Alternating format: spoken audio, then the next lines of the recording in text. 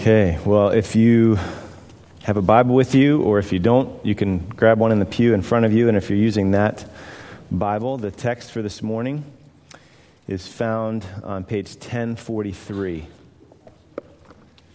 Page 1043 in the Pew Bible.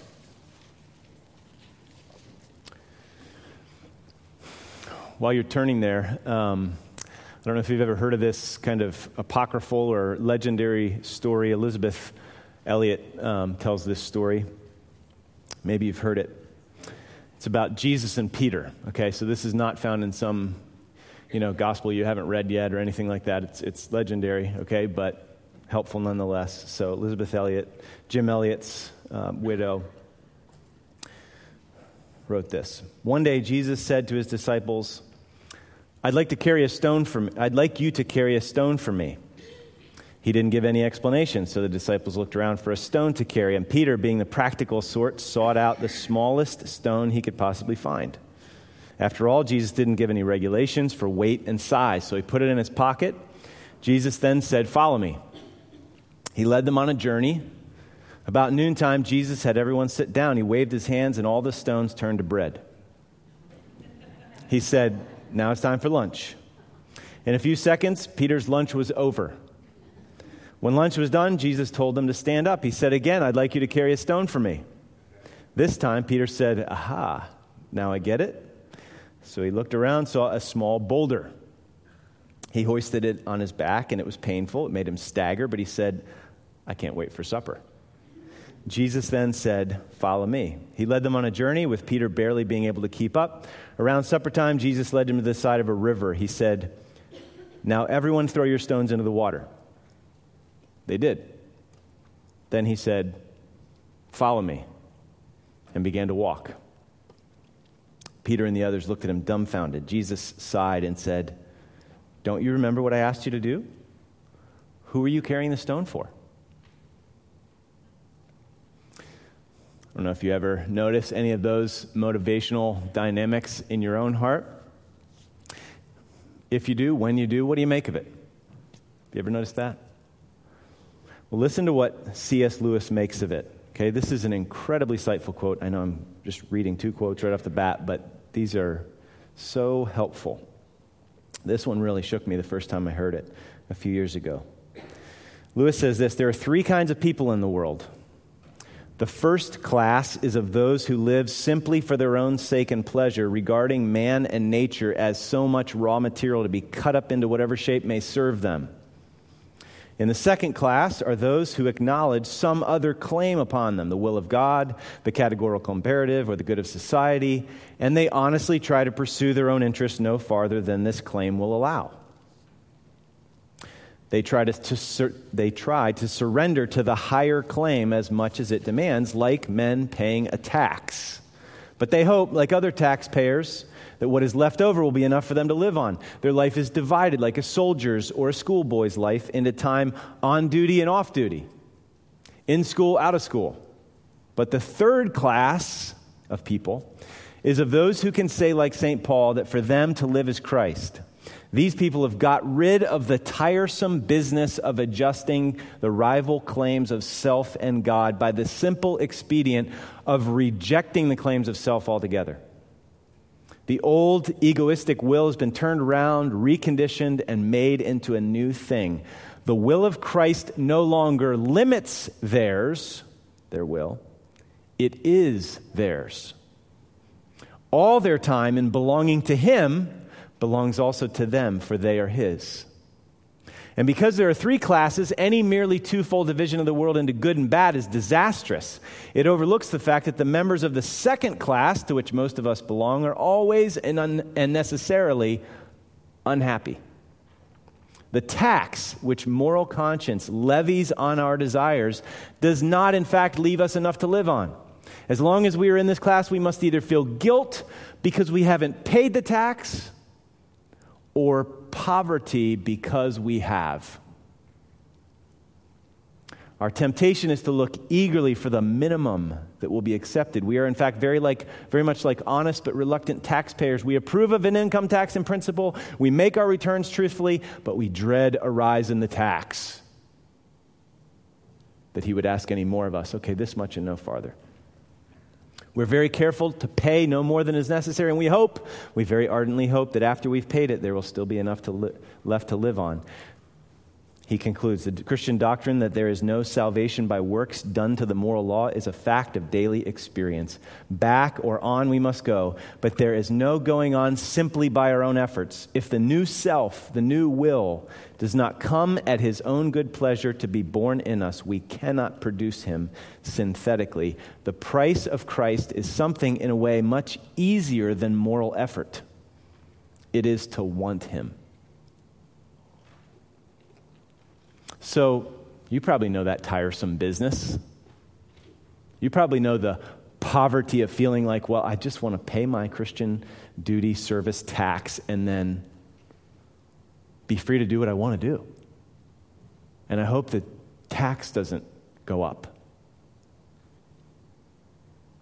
So what can free us from that tiresome business and want Christ and for his will to be ours and to be free, like Paul says, to live as Christ and to die as gain?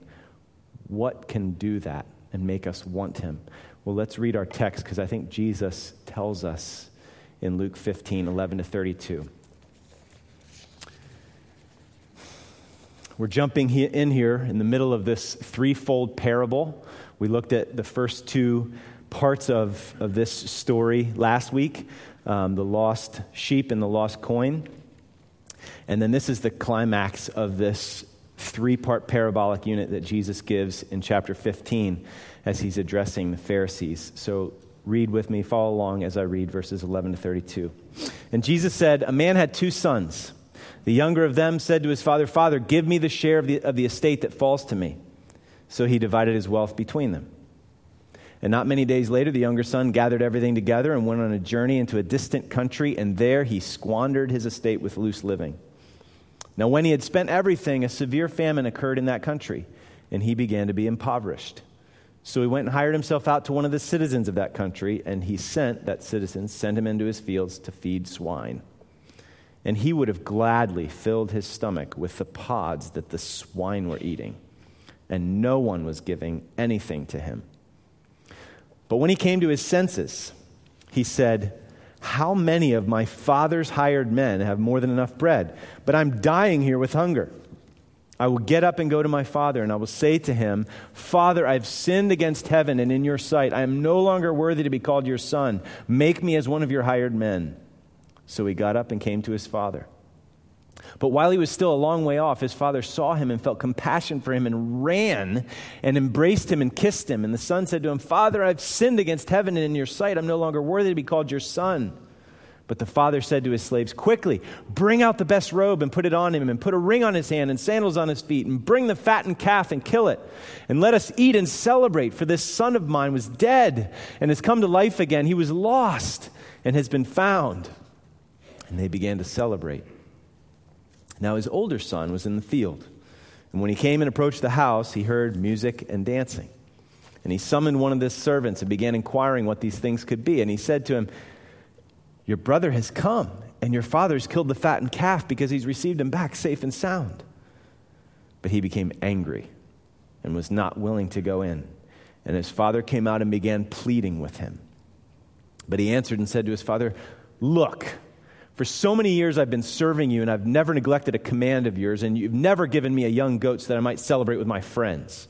But when this son of yours came, who's devoured your wealth with prostitutes, you killed the fattened calf for him.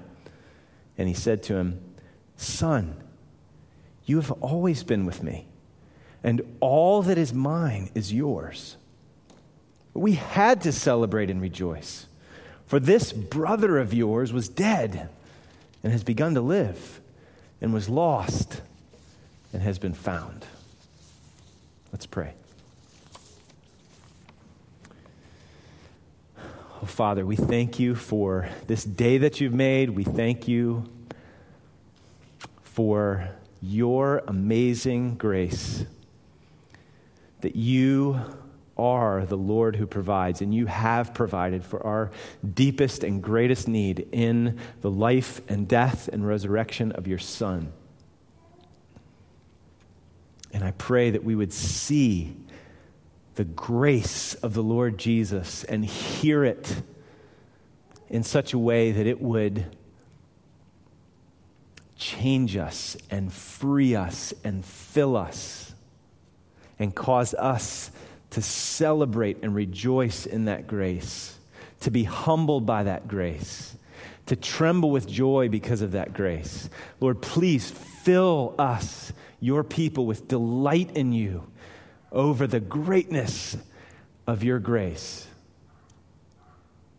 Thrill us with your grace this morning, that we would be melted by your word, by the gospel, that our pride would be melted, that our self-righteousness would be melted, that our self-pity would be melted, that our pettiness would be melted and replaced with a clear and grand vision, a big vision of your majestic plan of redemption and the greatness of your grace, that we would be a people to the praise of your glorious grace, that we would marvel at your grace, that we would love you and praise you and proclaim your excellencies because you've called us out of darkness into your marvelous light.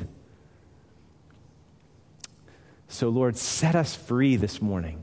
By your gospel, by your word, would you set us free so that we get rid of the tiresome business of rival claims between ourselves and some moral imperative, even if it's your law. And we die and we live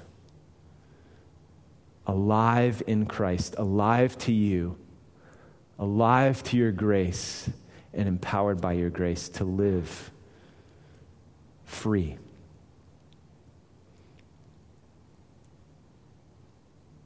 Lord, please speak. Give us ears. In Jesus' name, amen.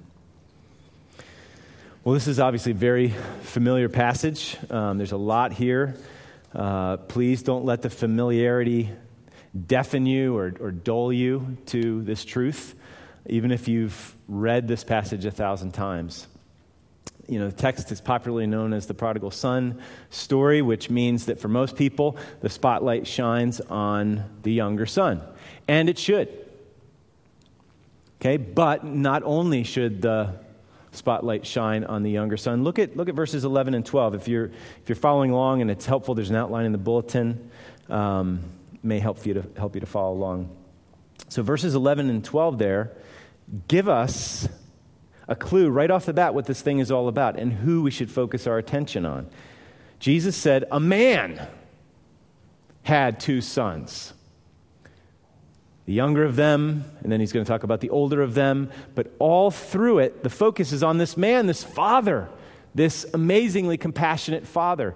So the focus is actually threefold. There's 2 lost sons and 1 amazingly compassionate father. So when Jesus is talking to these Pharisees, they're getting their knickers in a twist because he's eating with sinners and tax collectors. Well, they're like the older son. So the spotlight shines on the older son at the end. And who's coming to him with ears to hear that really they're drawn to Jesus like a magnet? It's the sinners, the riffraff. So the spotlight is on the younger son because he's speaking good news to these people that have ears to hear. And overarching it all is the character of this gracious, amazing father, this man who had the 2 sons. So make sure you see that it's all 3 of those as we go through this parable. And we looked at 15:1-10 last week. Those 2, in a sense, set up and ramp up to this one. This is the climax. It gets the most ink. So here we go. Let's jump in. Jesus said, a man had 2 sons. The younger of them said to his father, Father, give me the share of the estate that falls to me. Okay, we're pretty familiar with this story. We might be tempted to just read right past that. But people who heard Jesus share this parable in the first century would be shocked right there. If a younger son, even if an older son, but if a younger son came to his father and demanded his inheritance, he was basically saying, Father, I wish you were dead. I can't wait for you to die. Just give me my inheritance now. You see how shameful this request is. You see how much freight is behind it. Okay, we're going to see a lot of shameful things in this story. And obviously, this is a serious honor-shame culture back then. Huge issues at the center of social dynamics. And we might think we've gotten past this, but honor and shame drive us all the time. So we need to feel this shame so that we can see what Jesus is saying here. Now, responsibility went along with inheritance. He doesn't want any of those ties, any of those responsibilities. He wants full control, no strings attached. He wants no accountability. Just give it to me now, and I'm out of here. And so you can start to see where the parallels are drawing already. Sin wants God dead. Okay, the younger son obviously hates the father. So the Pharisees, as they hear this, they would expect this father to slap this son in the face, maybe to beat him publicly. Okay, and that way the father would protect his reputation, his honor, and he would guard the honor of other fathers and warn other sons from doing foolish things like this.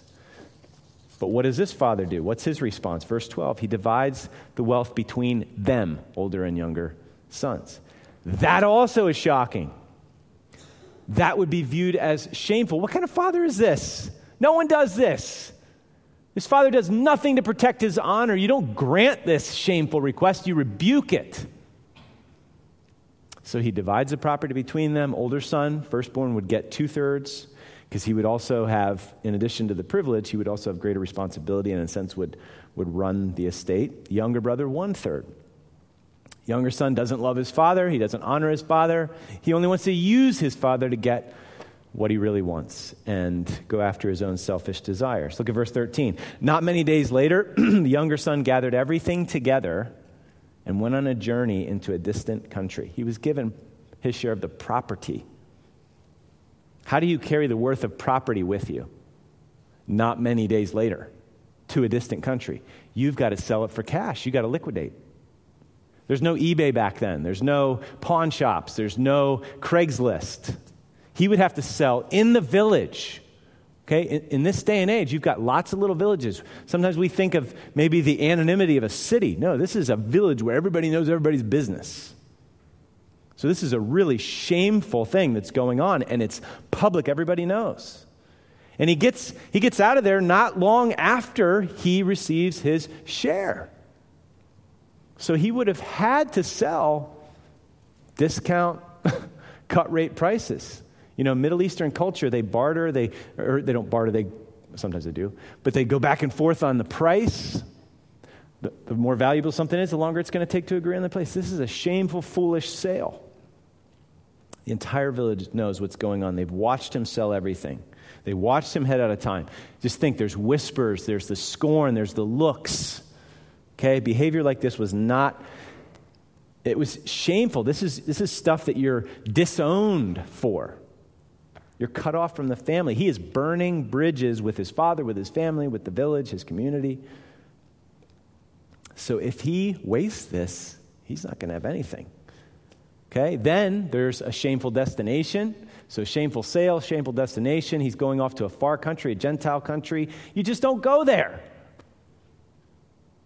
And then when he gets there, he's a shameful steward.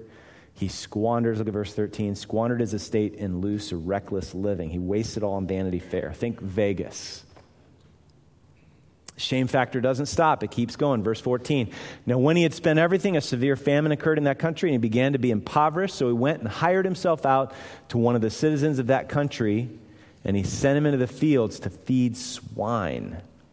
And he would have gladly filled his stomach with the pods that the swine were eating, and no one was giving anything to him. So shame quotient. You thought it couldn't get any higher. It just keeps going up. How much lower can this guy go? Gentile country, begging from Gentiles. Apparently nobody's giving him anything. Nobody's giving him anything. He must have been begging. He's hiring himself out to a Gentile. He's feeding pigs. He's longing to eat pig food. So the younger son has become like a pig. He's starving to death, and this is just ultimate shame. Okay, so we're getting some great metaphors for the nature of sin and what it does to us here.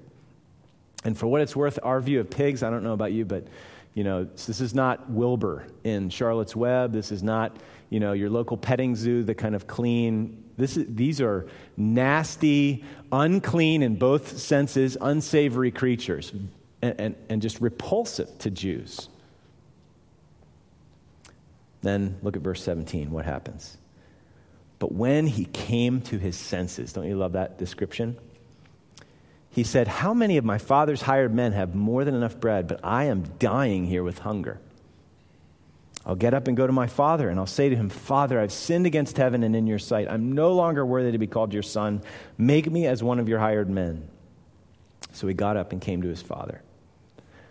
Now again, you need to feel the shame, because you need to realize what it would take for him to be willing to endure and face the shame of going back into the village. He would be facing a ton of shame. The village is going to shame him. Mocking, taunts, even village children are going to be saying things. Shunning, scorn, small town dynamics here. And then there's his brother, okay? The father divided the inheritance between them, so guess who he's going to be beholden to? He's going to have to eat his brother's bread the rest of his life. I mean, talk about eating crow. So not only is he indebted to the father, he's also going to be indebted to his brother for the rest of his life.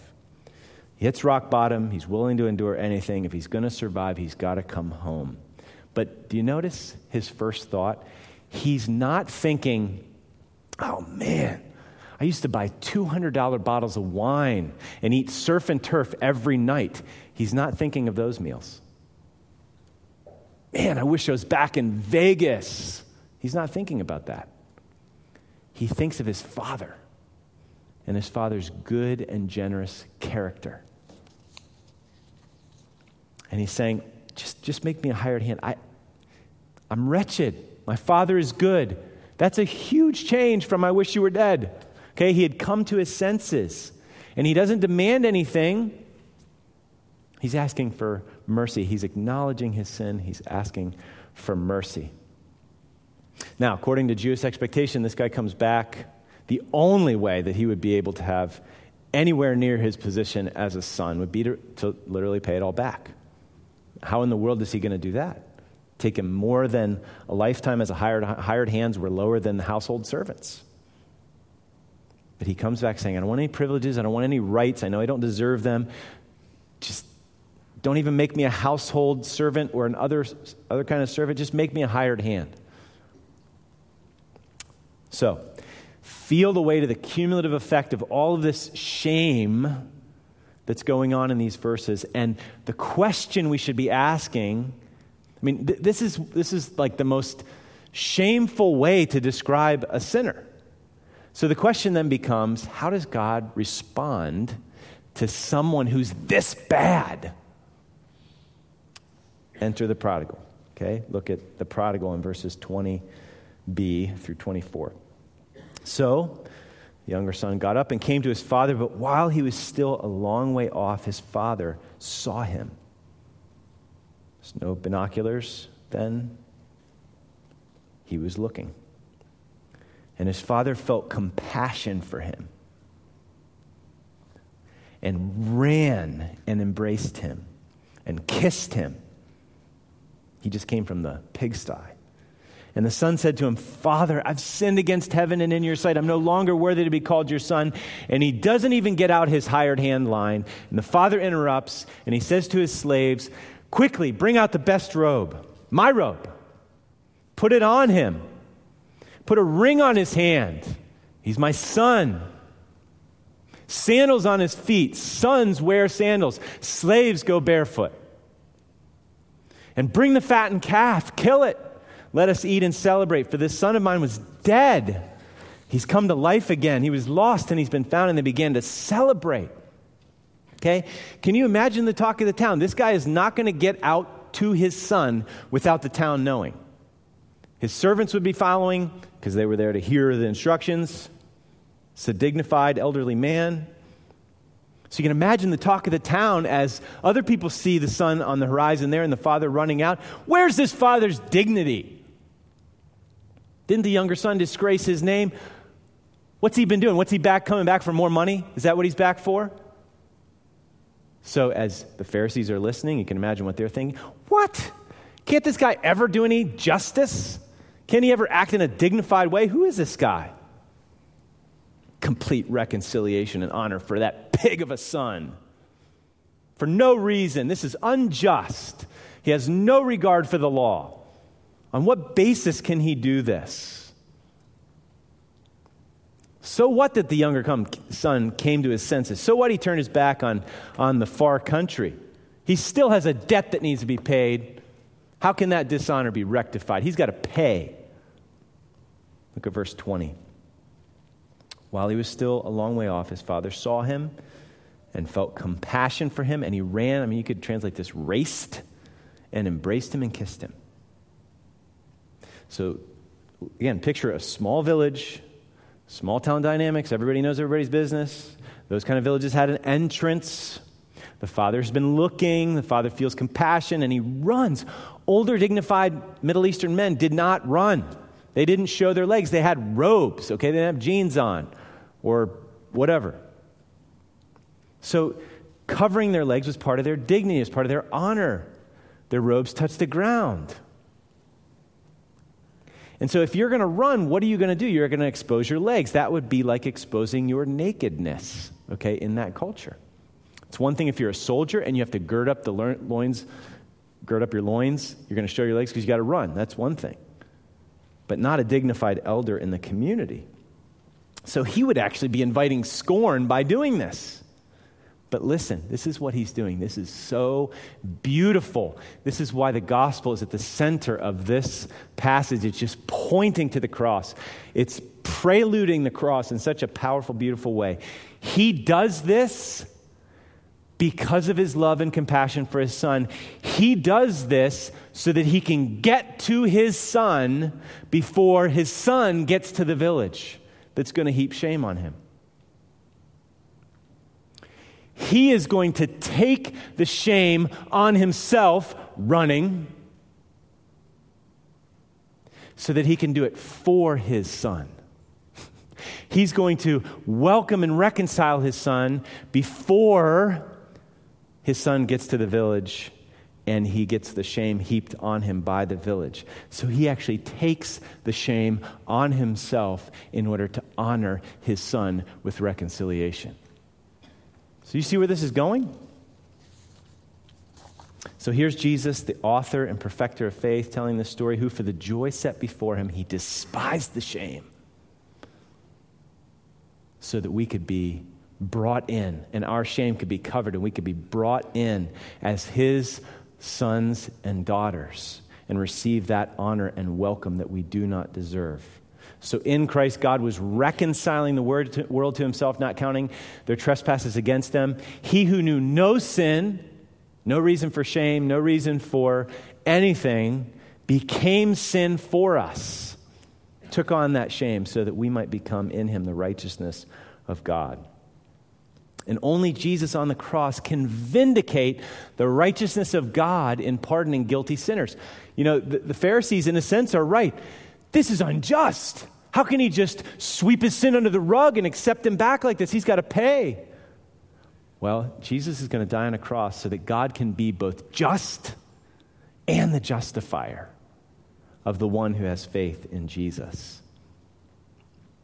So this is just a beautiful setup for the climax of the gospel, which is the Gospel of Luke, which is the gospel, Jesus dying on the cross for us, in our place, for our sins. So God is not an indulgent father who winks at our sin and sweeps it under the rug.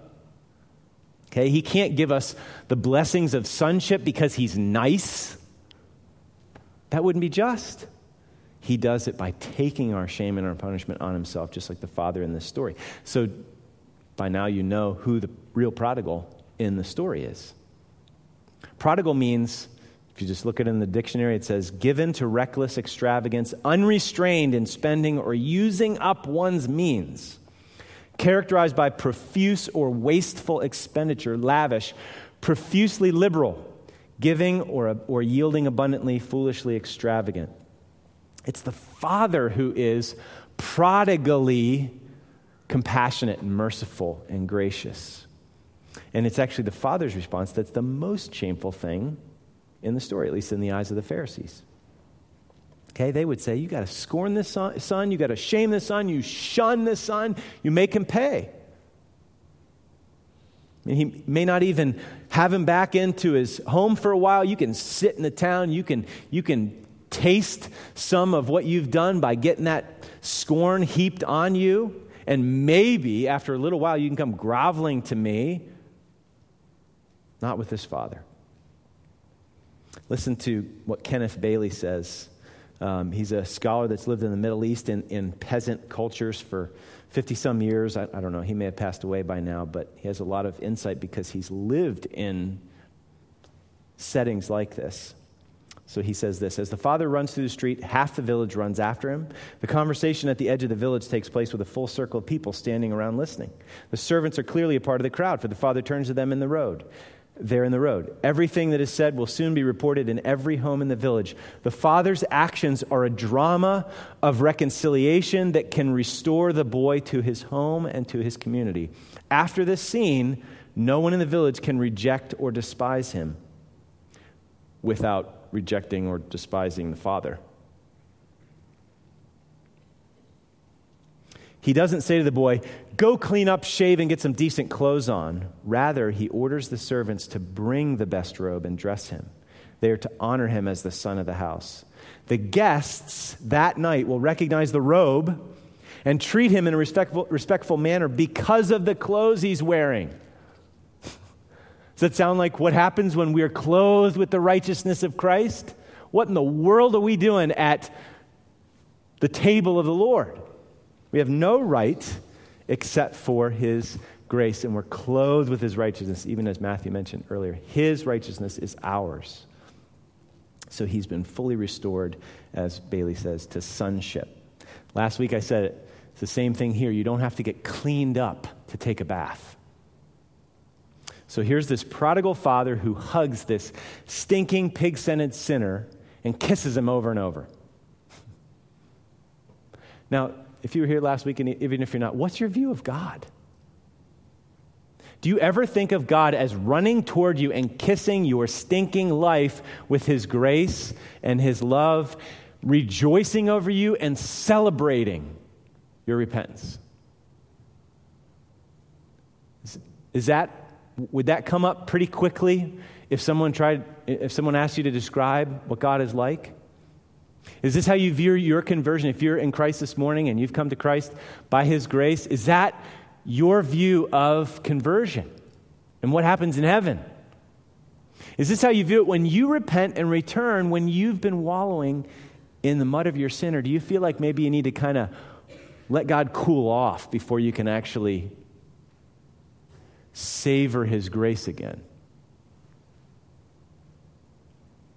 This father is calling for a party. You got to realize this. Just like with the shepherd who lost the sheep, just like with the woman who lost the coin, it's the joy of the father that's being celebrated. Celebrate with me. I'm throwing a party. So it's in honor of the father's joy. Yes, the occasion is the son has returned. So, we've seen the playboy, we've seen the prodigal, now the other lost son, verses 25 to 32, the Pharisee. Now his older son was in the field, and when he came and approached the house, he heard music and dancing, and he summoned one of the servants and began inquiring what these things could be. And the servant said to him, your brother has come, and your father has killed the fattened calf. That would feed the village. It's like a wedding feast sort of thing. You don't kill the fattened calf for just anything. This is a big deal, big party. Your father has killed the fattened calf because he's received him back safe and sound. There's peace. That's the same word for shalom or peace. So reconciliation has happened, which to this son is scandalous. So he becomes angry. He won't go in, which is shameful. His father comes out, begins pleading with him. He answers and says to his father, look. It's very disrespectful, just like it sounds. For so many years I've been serving you, and I've never neglected a command of yours, and yet you've never given me a young goat so that I might celebrate with my friends. When this son of yours, it's not his brother, When this son of yours came who's devoured your wealth with prostitutes, which was slander, by the way, how does he know that? Maybe it's a, reasonable rumor, but that's all it can be at this point. He's devoured your wealth with prostitutes. You killed the fattened calf for him. And the father says to him, son, you've always been with me, and all that is mine is yours, but we had to celebrate and rejoice. It was necessary. For this brother of yours was dead and has begun to live and was lost and has been found. So, you probably see parallels here with the Pharisees. The father in the story has just received a sinner and is sitting down to eat with him. It's exactly what's driving the Pharisees nuts. Rather than joining his father, the son gets angry, and just like the Pharisees in reaction to Jesus and the sinners, here's another shame-filled moment. The son will not go in. The older son won't go in. That is publicly shameful. That Bailey guy has actually a play. He has a whole book on this parable. And at the end, he has this little dialogue, this little play. Here's just a little section of it. And so the older brother's name is Adam, and then the father's father. So Adam says this, he's not my brother, he's a dirty beggar. Now I've got to share my portion with a beggar. Maybe if I ran away and spent the family's money on prostitutes, then you would love me. The father says, still, I would love you. Adam, I understand that you want me to refuse the company of sinners. Indeed, I do. But son, if I do that, I will have to avoid you. This older son, do you see it?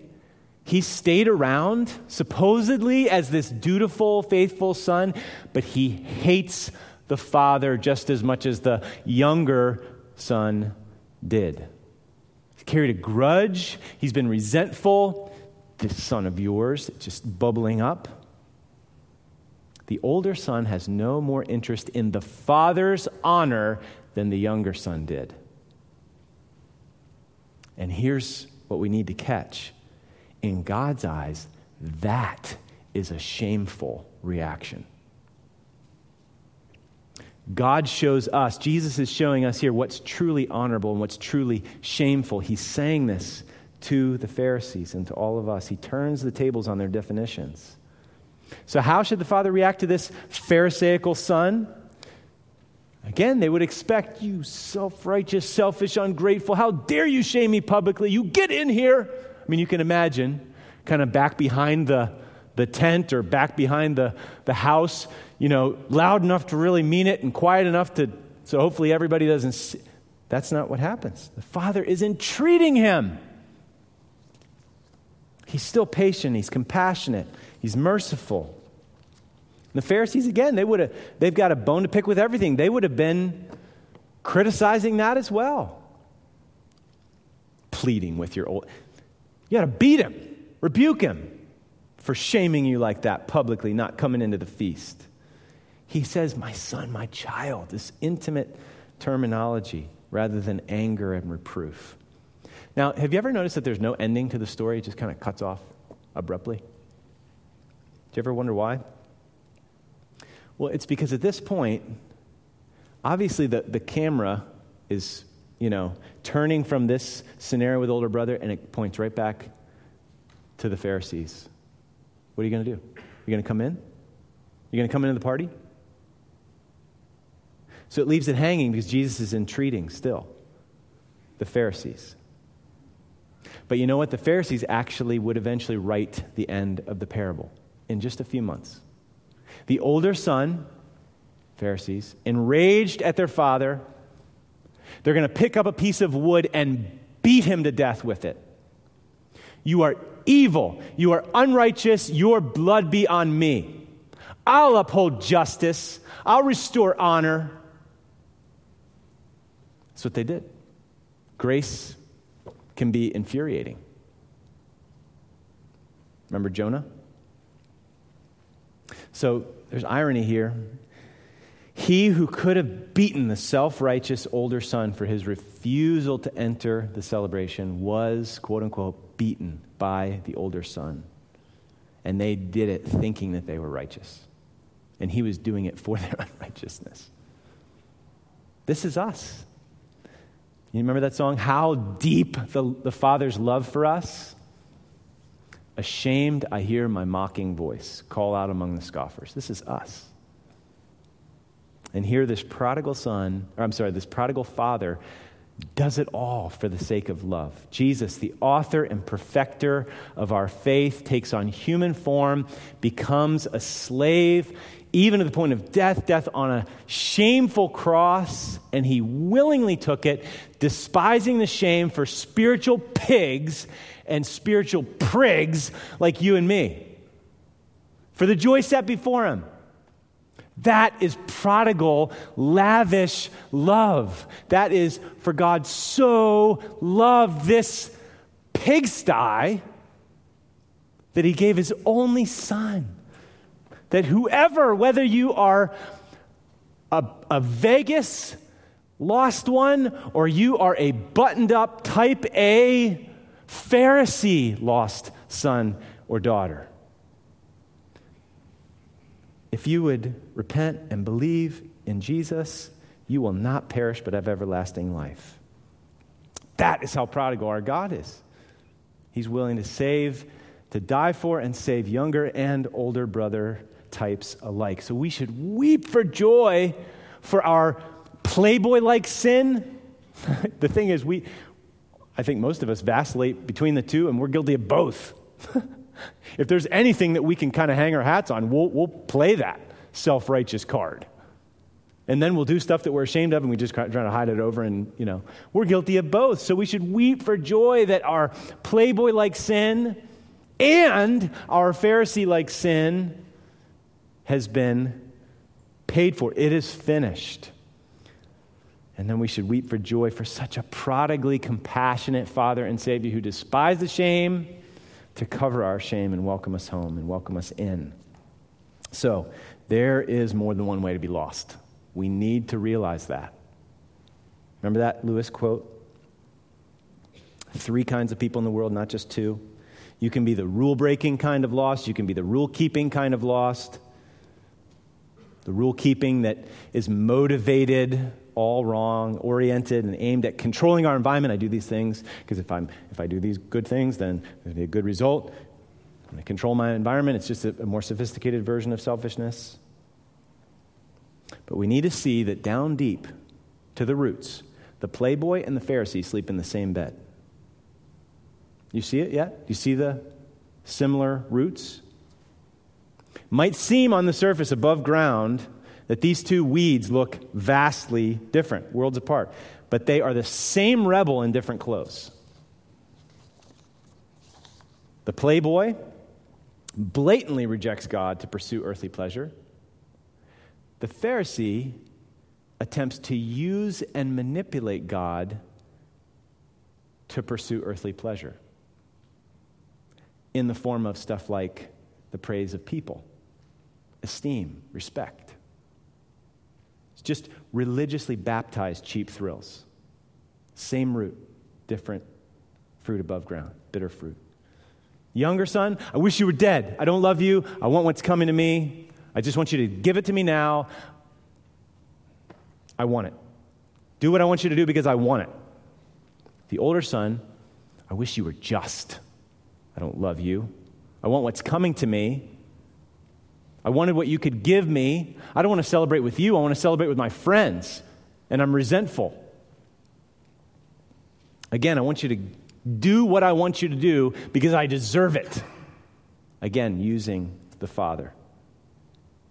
Both sons resented the authority of the Father. Both sons didn't care about the honor of the Father.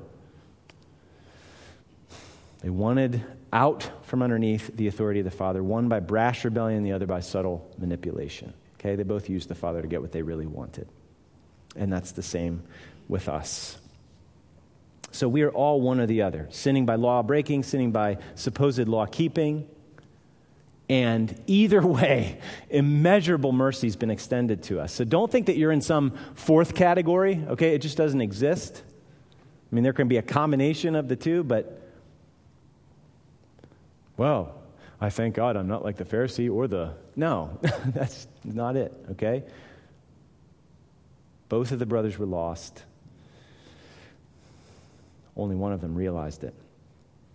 So, we're all in one or the other category. We tend to vacillate between the two places. So we need to hear what Jesus says to the playboys and girls and to the Pharisees. Okay? Some of you might be in the far country right now. And you need to come home for real the first time. And this is just conversion. This is trusting in Jesus, coming home. Some of you may be really spiritual Pharisees, and you need to come in to the gospel celebration for the first time. And I encourage, if you're in that boat, come. Look at the character of the Father. Look at Jesus and come. And then for the rest of us, for those of us who do trust in Christ, as David Powlison warns, I've quoted this several times over the last few years, beware the defining characteristics of evildoers are always the remnant tendencies and temptations of those who believe. So we still get tempted to wander like the younger son and to get self-righteous like the older son. So we need this word, again, to free us from those ensnaring ditches. So to the prodigals, to the playboys, to the playgirls, we know who we are. Do you see? We need to be reminded we should smell the pigsty. Sin makes pigs out of us. But look at the character of the Father toward pigs like you and me. Okay, you can buy the lies that the world's going to sell, that sin's going to sell, that Satan's going to sell. It's as old as the forked tongue in the garden. That freedom from God is life and liberty and happiness. It's spiritual suicide every time. And yet we keep buying it. So we need to come to our senses, right? Rebellion and sin is insanity. We're running away from all we most need. So we should wake up and come home. Is anybody there right now that just needs to wake up and come home? There should be nothing that holds you back when you see the character of the Father.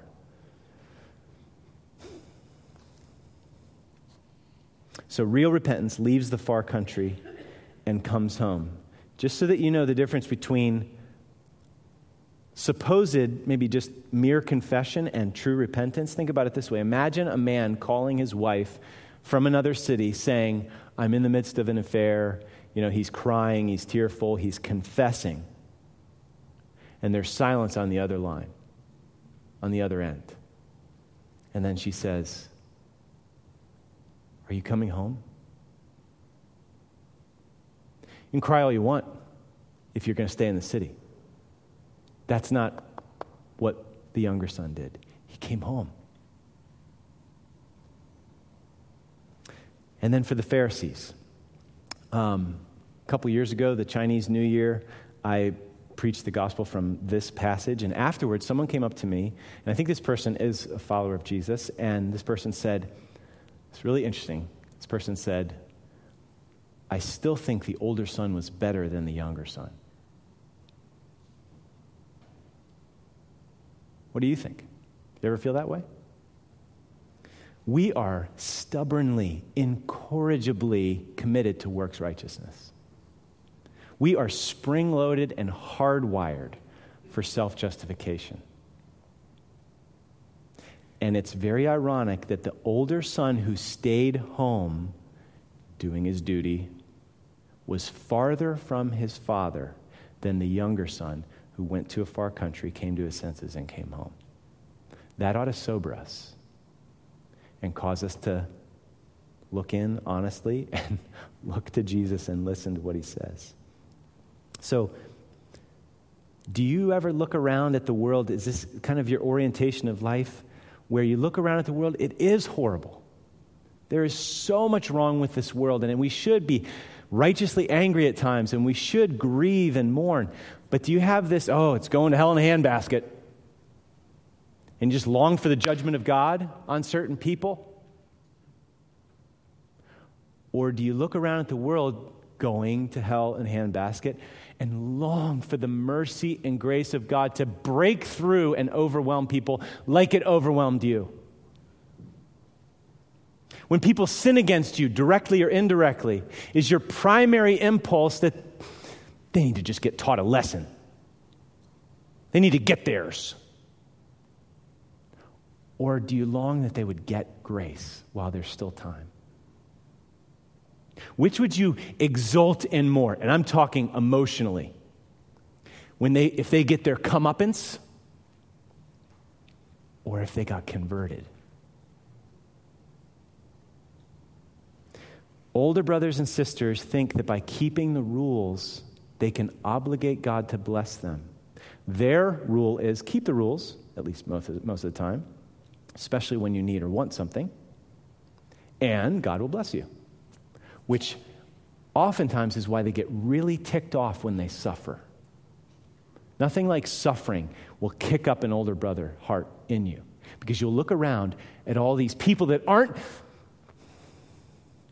as righteous as me, and everything seems to be going fine with them.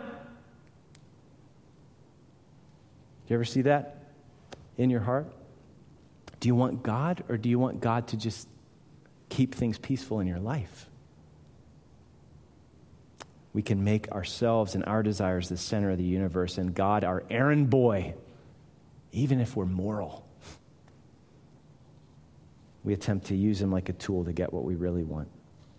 So there's no difference between the younger and the older, just using different means to get what we want. So we need to repent of that and come in. Repent of those things and come home. So, there's a million applications to this. But the bottom line is, enter into the shameless joy, the glorious joy of your master. Matthew's going to come and lead us in singing a very appropriate song as we close, Come Ye Sinners. We've sung it before here. I hope you love this song. Please listen to the words as you sing them. You're going to hear words like this: all the fitness he requireth is to feel your need of him. And if you tarry till you're better, you will never come at all. So wherever you are, I don't know, the Lord knows, Spirit of God knows. Let's turn from our unrighteousness. Leave the muck-sniffing nose, pig nose behind. And also, let's turn from our self-righteousness and leave our turned-up pig nose behind. And let's come and enter into the joy of our Master. Let's pray. Oh God, I pray that you would give us the joy of your salvation. Restore to us the joy of your salvation. And I pray that we would thrill and exult in your shameless, extravagant, prodigal, scandalous grace this morning. In Jesus' name, amen.